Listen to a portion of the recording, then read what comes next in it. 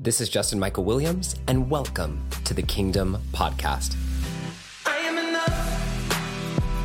I am golden, baby. I am enough. I am enough. This is for everyone. All beliefs are welcome here. And so it doesn't matter if you call it God, spirit, the universe, crystals, science, or unicorns. You are welcome here. This is our moment to connect to something greater. This is our moment to remember how powerful we really are. Welcome to the kingdom. We begin each session with a prayer.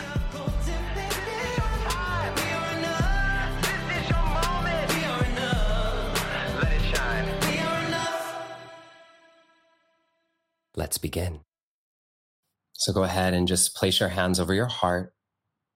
Here at the kingdom, you can do the traditional kind of prayer, mudra, or you can put your hands right over the center of your chest. Just make sure they're not over your throat. And we begin together as we drop into this energetic space. God, spirit, universe, all that is, all that ever has been, and all that ever will be, we thank you for bringing us together. Thank you for bringing this community together from across the world, far and wide, for 44 weeks. Here we are, growing and spreading love and positivity. And in a moment in this world where there's so much division, thank you for allowing us to be a beacon of hope where we see that most people are good and that we're here to come together. Today, may each of us receive the exact dose, the exact message that we need in our own lives so that we know where to look in our own lives to find hope, to find positivity, to find motivation, especially when times get tough and especially when we need that extra boost. Thank you for our special guest today. Thank you for allowing us to have these practices that bring us back to remembering who we really are. This is your moment now to welcome in your own personal prayer. I'll be silent for about 60 seconds and you can welcome in your own prayer now.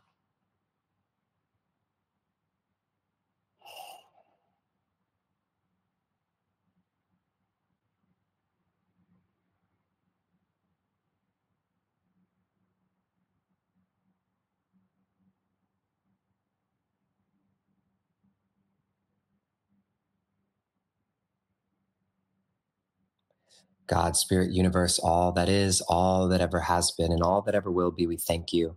Thank you for protecting us. Thank you for bringing this community together. We are here to serve. So it is. Ashe, Aho, Salam, Amen, Shalom, Satnam, Awen, Om. Thank you.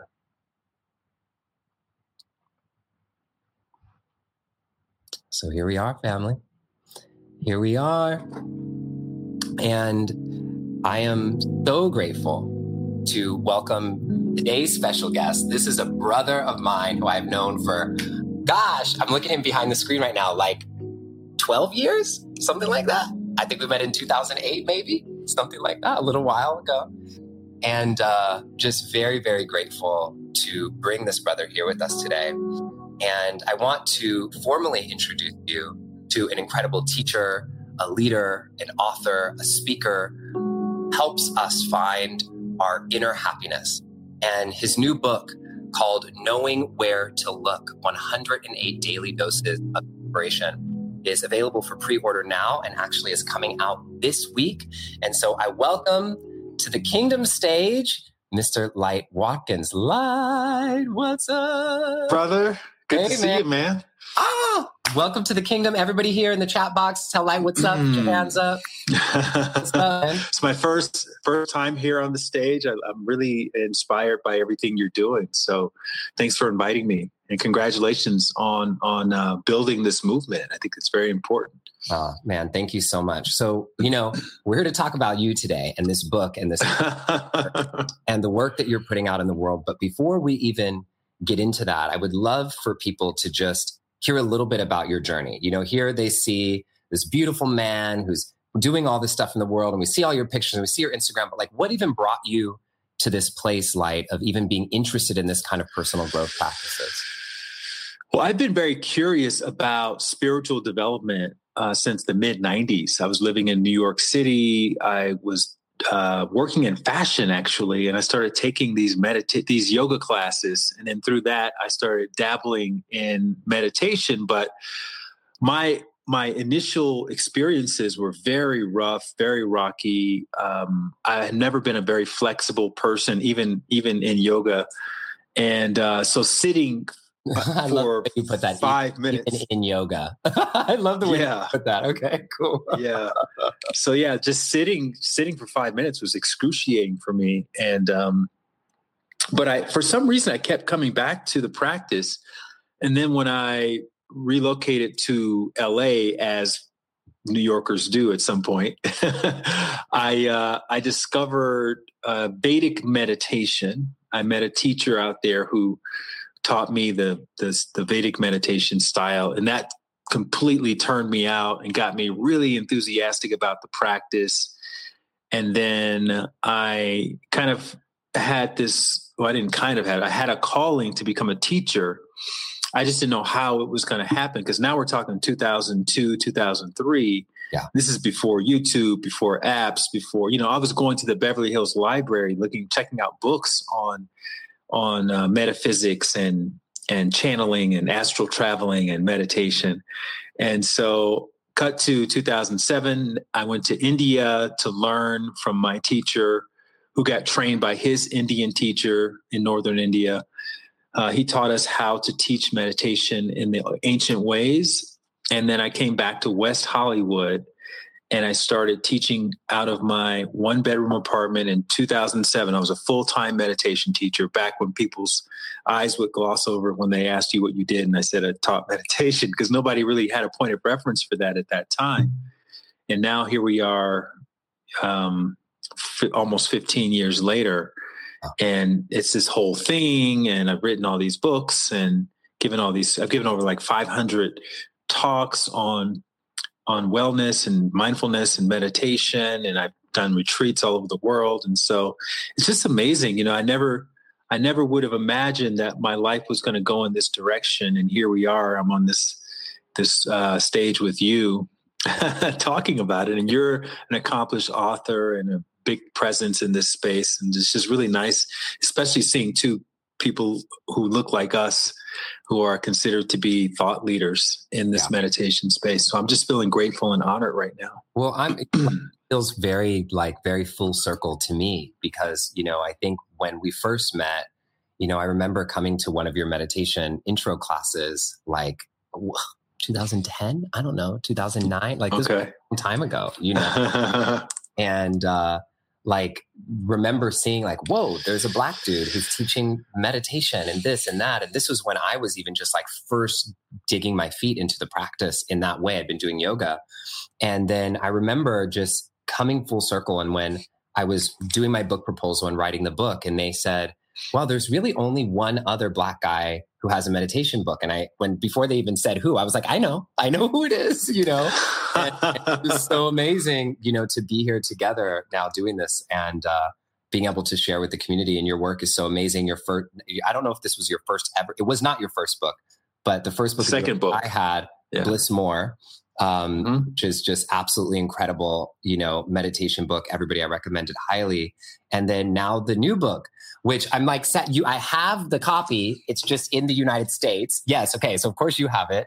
And I have to tell you, because I got the book and I, just from looking at the picture, I thought I was going to pull something off of the front. I'm sure everybody tells you that. I was thinking, look, hold it up again. Hold it up again. So look at peekaboo. Doesn't the little peekaboo look like you could really grab it? I thought that was the thing. So, tell us all what inspired you to write this particular book that's in this format, because I think the format's really incredible. Well, what's interesting is when I started writing my last book, the one you just mentioned, Bliss More, How to Succeed in Meditation Without Really Trying, that was my second book. And I was nervous about writing it myself. And I was thinking, should I get a ghostwriter? Because I wanted it to be really good, even though I'd already written one book by myself. This was a bigger book. It was for Random House, and I really wanted to do it right. And my agent convinced me to do it myself. And I just was so insecure about my writing that I wanted to practice writing. And so I decided to start this daily inspirational email back in June of 2016. So we're coming up on 5 years. And just purely as a way of going to sort of writing gym every day. And it was a hard deadline and it was public. So I had to really put a lot of effort into it. And so I started writing these things, and it turned out people were really resonating with the stories that I was telling and the anecdotes and the observations. And so over the past 5 years, I've written thousands of them. And I've taken the ones that got the most engagement and I put them together in this book. So the subtitle is 108 Daily Doses of Inspiration. And they're taken mostly from the emails that I've been sending out. So, and that's what I'm talking about in the book is following inspiration. Because when I first had that idea, it wasn't to write a book. Yeah. It was just to practice my writing in order to work on the previous book. I had no idea that this was going to become a book itself. But, I put everything into it, and I literally made it a meditation in itself, where I would spend an hour or 2 or sometimes 3 hours a day thinking about some inspirational story that I had heard, and then trying to write it out in a way that felt succinct and punchy. Well, I think, and so you're pulling a thread on this that I really wanted to pull, that even before we get into some of the content of the book, is this practice that you did. And I love Shauna Shapiro has this great quote, who's another incredible meditation teacher who I've recommended to everybody. Her book is called Good Morning, I Love You. And she says, what you practice grows stronger. And I love that here you were, and you called it the writing gym. And so for all the people out there who are like, I want to write, I want to sing, I want to play guitar, I want to do this, I want to do that. And here you go with the daily practice. What did you find transformed within you as you committed to this daily practice? Such a good question. Okay, so once I had the idea to do this, I still was like, I can't commit to a daily email that I have to write, because I was traveling all around the world, teaching people meditation, leading retreats, oftentimes spending days on the road in airports or in remote places without Wi-Fi connection. So it's like, that's a serious situation of painting yourself into a corner to commit to sending out an email by 6 a.m. Pacific time every single day indefinitely. So naturally, I postponed, I procrastinated. Yeah. And then, because my main fear was that I was going to miss dates, and I didn't want to do that. And then number two, I feel like I was going to run out of content after a few weeks. I mean, if you think about how many stories do you know that you could recite in a succinct way that other people would care about. I mean, it probably comes down to maybe, if you're a really good storyteller, maybe a couple dozen stories. Right. So I knew for a fact that I was going to run out of stories within a few weeks.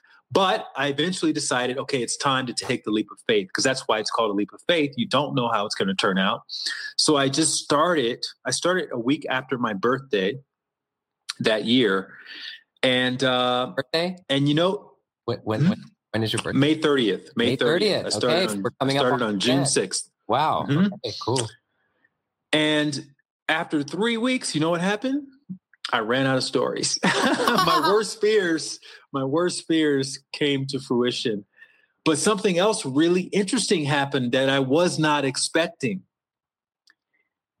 By showing up consistently, I found that, and having a deadline, I found that an idea would come through me, right? And Elizabeth Gilbert and Stephen Pressfield, they talk about this a lot in their writing, this idea of the muse. And the muse is like feeding you ideas and creativity.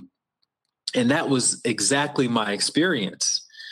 And it was so liberating, because it meant that I didn't have to figure out what I was going to write. I just had to show up to be the transcriber of what was coming through me, and then work out the grammar and make sure that it sounded as close to the original inspiration as when I sent it out.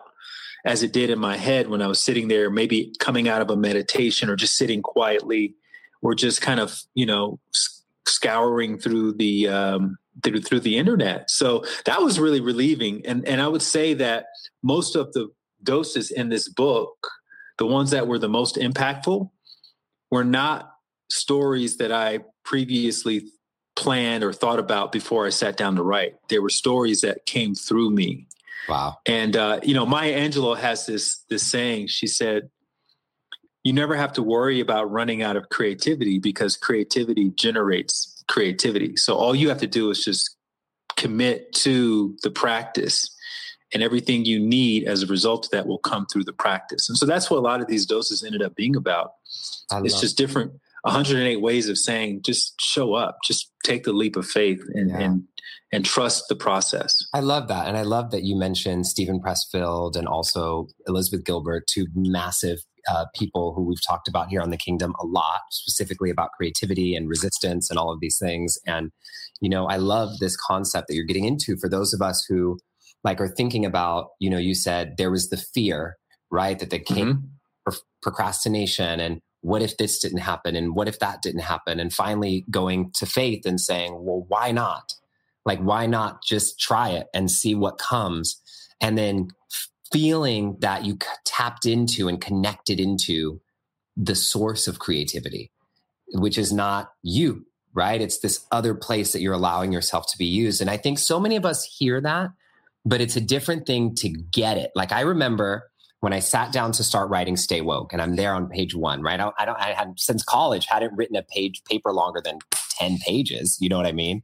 And so I sit there and I'm like, how the hell am I going to write this book? You know what I mean? Here we are on page 1. And I remember by the end of it, I was like, how am I going to fit everything into this book? You're cutting stuff down and tearing things away and it's too long.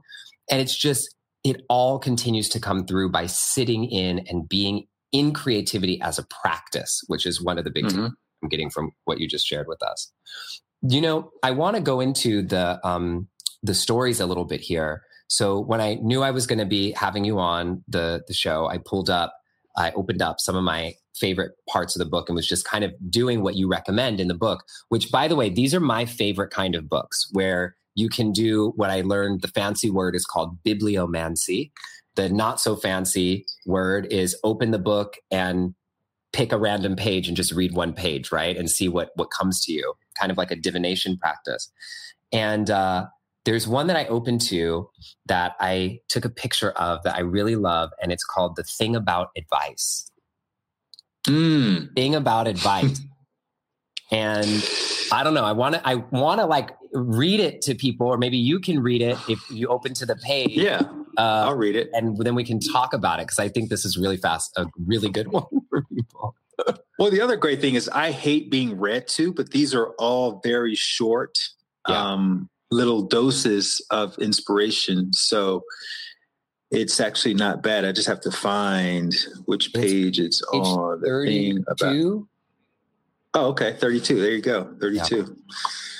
Okay. So. Is that right? Yeah. 32. Okay. The thing about advice.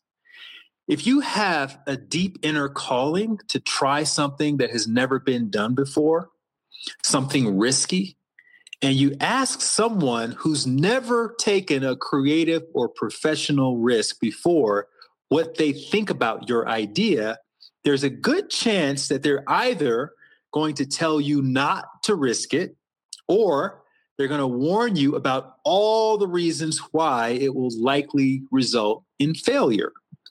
But if you ask someone who's taken a healthy amount of professional or creative risks, there's a much higher probability that they will encourage you to go for it. Because life is short, and why live with the regret of not doing what you feel deeply called to do? The real question is, do you want to live a life of being risk averse, or one where you are more inclined to listen to and follow your inner guidance, which by nature will lead you off the beaten path? Because the answer to that question will determine whose advice you seek out in the first place. Just take that in, y'all. It's so practical and so good and so short, and it says so much, right? Mm-hmm. Just tell me more about like how that story, why that one made it in the book, why that one's important to us. Man, when I just read it just now, it's like I didn't even write it. It was almost like someone else who's much wiser than me actually wrote that. Because you're right, most of my stuff too, literally the same way. It's so succinct, and it's something that's applicable to me all the time. Because I think we've all had that experience where you have this idea that seems like something that's implausible, and you run it by your friends. And you already know what they're going to say. You already know they're going to say you're going too far, or you've lost your mind, or what are you thinking? Are you crazy? And you already know who your friends are who are a little bit more out there. Like I'm one of those people in my friend group. I'm the guy that's going to basically support you in whatever you want to do. I'm going to find a way for you to do it, for you to take the leap of faith. I am never going to say, don't do that. Okay. But I have in my little personal brain trust, I do have people who are a little more conservative, who are a lot more risk averse than me. And I do like hearing their perspective on some of the things that I'm thinking about doing. And usually these are things that haven't fully solidified within me yet. Once something solidifies, I don't ask anybody's advice. I may ask them how I could do it most efficiently, but I'm not going to ask whether they think I should do it or not. And so there are layers to it, right? You have to get to that first layer where you understand that anything that you're feeling on a deep inner consciousness level that feels unambiguous, you should do that, right? And so you don't need to ask people's permission of whether you should do it. But if you haven't gotten to that level yet, then yeah, you're probably asking a lot of people's permission. And so they're going to tell you basically to do what they would do, which again, if they're risk averse, they're going to tell you probably not to risk it. And if they are a leap of faith person, then they're probably going to tell you to do it. And so if we're being honest with ourselves, which I think is a practice in and of itself, being brutally honest with ourselves, then we already have our answer of what we want to do based on who we ask about what they think. So a lot of people don't pay attention to that. Like we think of who we're choosing to go ask in the first place already has like an ulterior motive of what we are honest with ourselves about what we really think we want.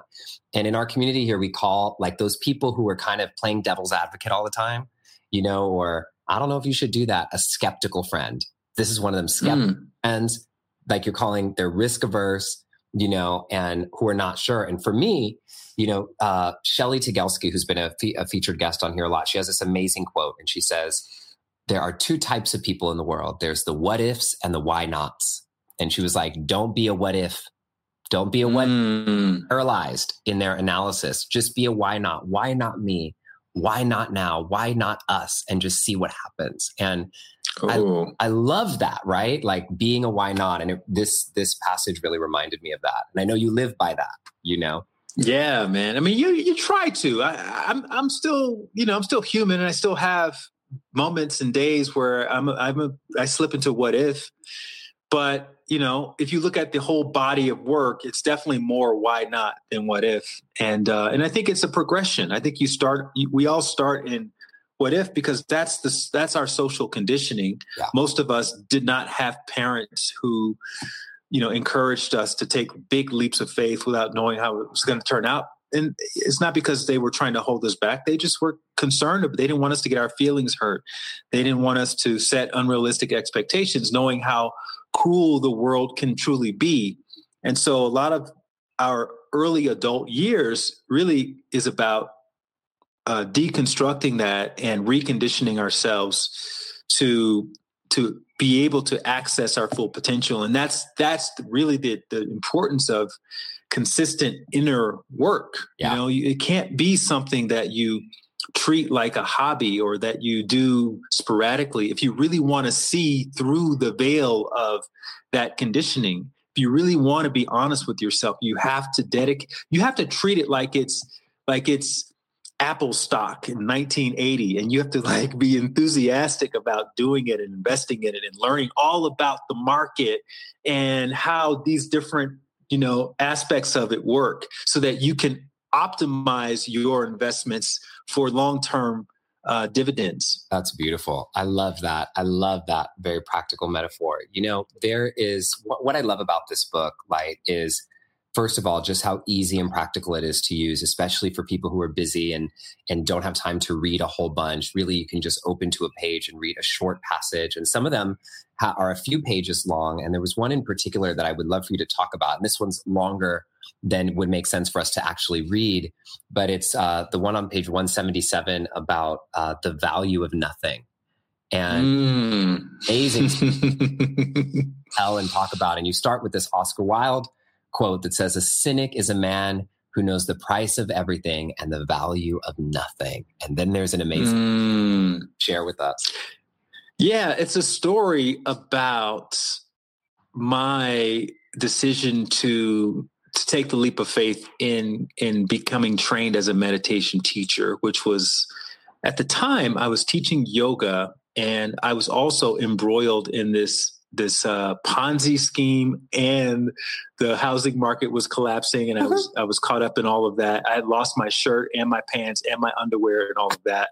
So I was clawing my way out of bankruptcy, and there was this meditation teacher training, which I said earlier was I identified as my calling to become a teacher in this particular path. And so it was presented to come to India, but I needed to pay my way there.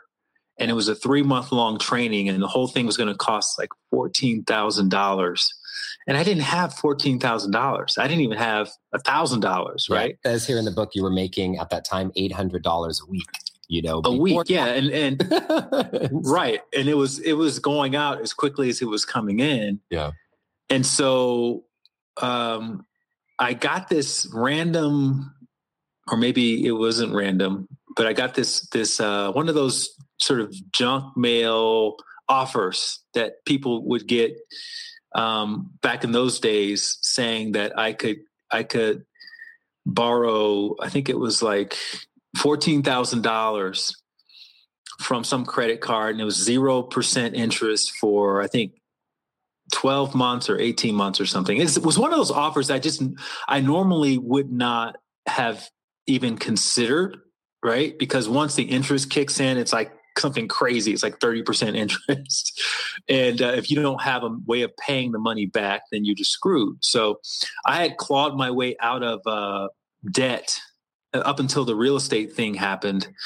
And when all that crashed, then I found myself back in debt again. And so, yeah, I saw that as a sign from the universe, that this was going to be the means that I would use to pay for my training. It was exactly the amount that I needed. It came exactly at the time that I needed to pay it, which was, I think, 2 days after I got that little flyer in the mail. And so the whole thing worked out. Next thing you know, I'm in India and I'm learning how to teach meditation. And I came back after 3 months and I started teaching meditation, and I ended up paying all of that back within a few months, and it was all fine. Right. And the point of the story was, if I had listened to the sort of financial guru advice, which is very good advice, very practical advice, right? Never put yourself further in debt, stay away from credit cards, everything should be cash, the whole thing. I'm a big fan of Dave Ramsey and all the stuff that he talks about. But if I had listened to that, if I had let that override what I was feeling in my heart, I would not have had the experience of going to India and learning how to train people in meditation. I wouldn't have enjoyed the satisfaction, the fulfillment of helping people become self-sufficient meditators, thousands of people. I would not have written that book, Bliss More, when I wrote it, and written it from the front lines of knowing what it's like to struggle, and then to help people stop struggling in meditation. I wouldn't have given a TED talk. I probably wouldn't be here on this call with you, and so we obviously will never know what would have happened had we not taken the leap. But I wrapped that story up saying that I probably would have been telling the story of how I saved $14,000 all those years ago, how I wasn't tricked into doing, into falling deeper into debt. So that we're going to find a story to justify whatever we do, but that does not equate to fulfillment, right? I don't know anybody who's been fulfilled deep in their spirit from saving money or from playing it safe, right? That fulfillment comes from listening to what you're feeling inside in your heart, taking that leap, believing in yourself. And when that net appears, it's like the most beautiful experience that you can ever have. It's more serene and supreme than any drug, any alcohol, anything that you can experience. And it can become a practice in and of itself, which means it becomes easier to do it the next time and the next time and the next time. So that's what that story was all about. This is so great. And, I think about the lesson that you're giving here of really one of the biggest benefits of practice to me is, and there's all the scientific benefits in this and that, is being able to access that place within you where you know the answer, even when it is getting told to you otherwise. It's interesting that both of these stories kind of connect in the same place, right? Of what is really your real desire? What is it that you really want? Like our guest Vanessa asked us a few weeks ago, what do you really want? And like hearing the financial guru's advice.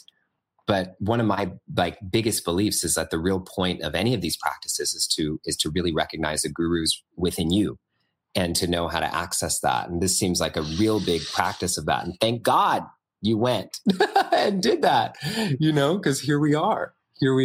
Yeah. Oh, yeah. Man. So, I would love as we lean into the end of our session here to, first of all, ask if there's anything in particular that I didn't ask that you want to make sure that you talk to our people about, but then also to guide us through just a short practice that would help us anchor into ourselves and give us kind of an actionable takeaway that we can use in our lives.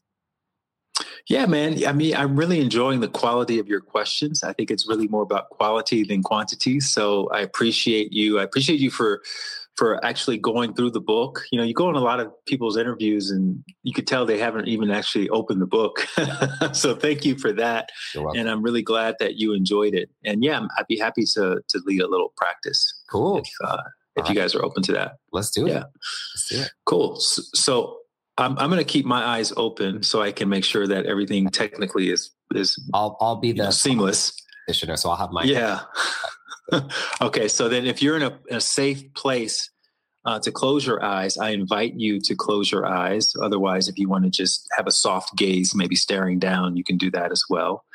And if you're in a place to sit, then I invite you to sit comfortably, which means that it's perfectly okay to have back support, and you don't need to have your legs crossed or anything like that. Okay. So just to relax the nervous system, we're going to start with taking 3 nice, big, deep inhales and then exhales through the nose or the mouth, whichever one is the clearest. So take your deep breath in. Pause at the top for just a moment, and then exhale all the air out. Amazing. Let's do that again. Deepest breath in. Hold it at the top and then release. Nice. Pause for just a beat at the bottom. And then one more time. Deep breath in.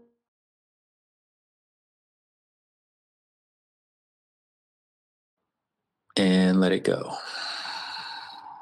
And with that exhale, I want you to let go of any unnecessary tension that you might be holding anywhere in your body. So maybe just doing a quick little body scan, starting with your feet and working your way up through your calf muscles and your thighs, and relax all of that. And then working your way up through your stomach, your torso, and relax that. And down your arms and into your hands and fingers. Make sure those are all relaxed. And then shoulders, that's a big one. I want you to relax your shoulders. I want you to relax your neck. And then getting into the head and the face. So any tension you might be holding onto in your brows, in your jaw, in your tongue, your eyes, I want you to relax that. And if you have to take a few more deeper breaths to facilitate that relaxation process, feel free to do that. Otherwise, you're invited to just breathe completely naturally. And so in most cases, at this point, you're left with just your thoughts. Your body should not be very much of a distraction if you're sitting in a very relaxed and comfortable way. But your thoughts may seem pretty loud, and that's actually quite natural and normal, okay? And what we're going to do is we're not going to try to stop the thoughts. We're not going to witness the thoughts. We're not going to let go of anything. All we're going to do here is we're going to gradually begin to shift our attitude away from an antagonistic attitude around our busy mind and towards a protagonistic attitude. In other words, instead of seeing the mind as the enemy, we are going to see the mind as the hero, a beautiful hero that has been serving us for our entire lives, mostly without any sort of appreciation. And it's a very thankless job to be a mind and to have these thoughts. And so we want to just dedicate a few moments here in this practice to appreciating the mind, to appreciating its willingness to help us navigate life, to figure things out, to present us with multiple options, to help us make sure that we're safe, to help us understand our role in relationship to our experience, and all of the other things that the mind does on a moment-to-moment basis. It does this something like 60,000 plus times a day, sending us impulses of energy and information. And while our tendency in meditation practices is to resist the mind, we are going to be going the other way with it for this particular practice. And we're going to embrace the mind. We're going to rejoice the mind. We're going to celebrate the mind. And what we might find through that shift in our attitude around the mind being worthy of celebration is the mind enjoys being appreciated so much that it will just begin to gradually, incrementally, and naturally become more and more settled. So we end up getting exactly what we wanted when we resist the temptation to reject our beautiful mind. And so as we continue to breathe naturally, as we continue to sit comfortably, and as we continue to experience the phenomenon that is the thinking mind, and as we celebrate that phenomenon, just feel yourself becoming more and more immersed in this present moment where nothing has to be wrong, right? We don't have to judge anything as inappropriate when it comes to our mind. We can just be with it in the same way that if you were a flower or a butterfly or the branch of a tree in the middle of a forest, you're just being with all of it, and it's all symbiotic and it's all connected and it all feeds into one another and it's all beautiful. And one is not necessarily better or worse than anything else. It's just all a part of the process, the seasonal process of the play and display of nature's intelligence. So we're just going to sit here for about 10 seconds in complete silence, external silence, and just enjoy this presence and just enjoy this connectedness to our mind and our body and the moment and all the things that are happening around us.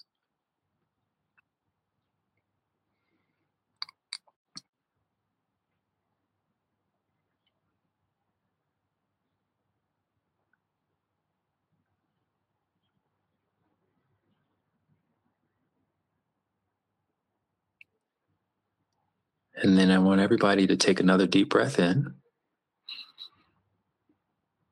Pause at the top. And then let it out. And in your own sweet time, gradually begin to open your eyes and bring yourself out. I needed that.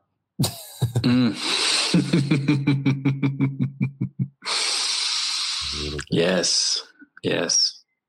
And really, man, that's all that we need on a daily basis is just, 5 minutes of just sitting down, take a few deep clearing breaths and just be with whatever you're experiencing, right? Forget about trying to force anything to happen and just practice the second part of what we are. We have the human part down, but we tend to be lacking a little bit in the being aspect. We can do the human thing.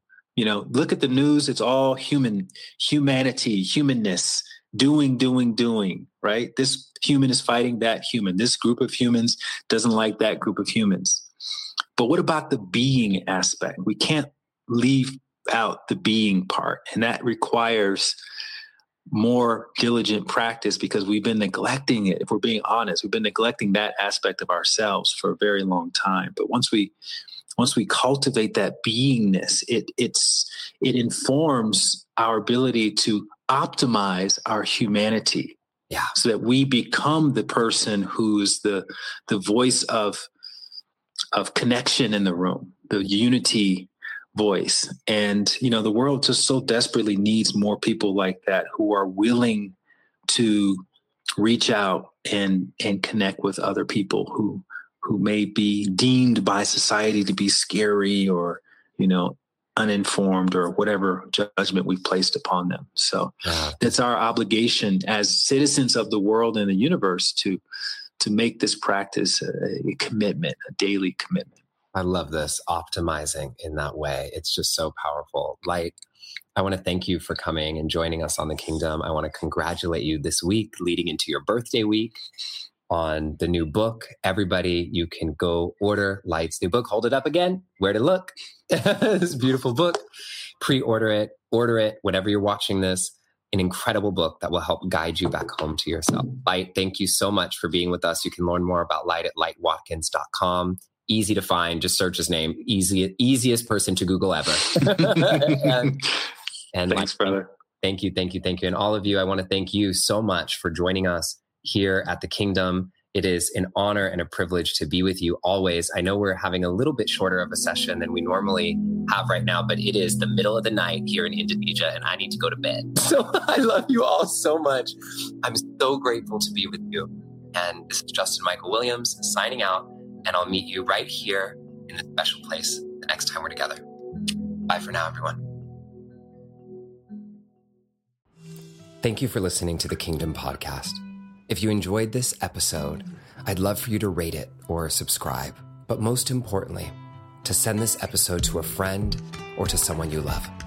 The only way we're going to see change in this world is by each of us spreading messages of hope into the corners of the world where only you can reach. So send this today to someone who needs it. I'm sure they'll thank you for it. This is Justin Michael Williams, signing out. I love you, and I'll meet you right here in this special place in our next episode where we rise together. This is your moment, baby.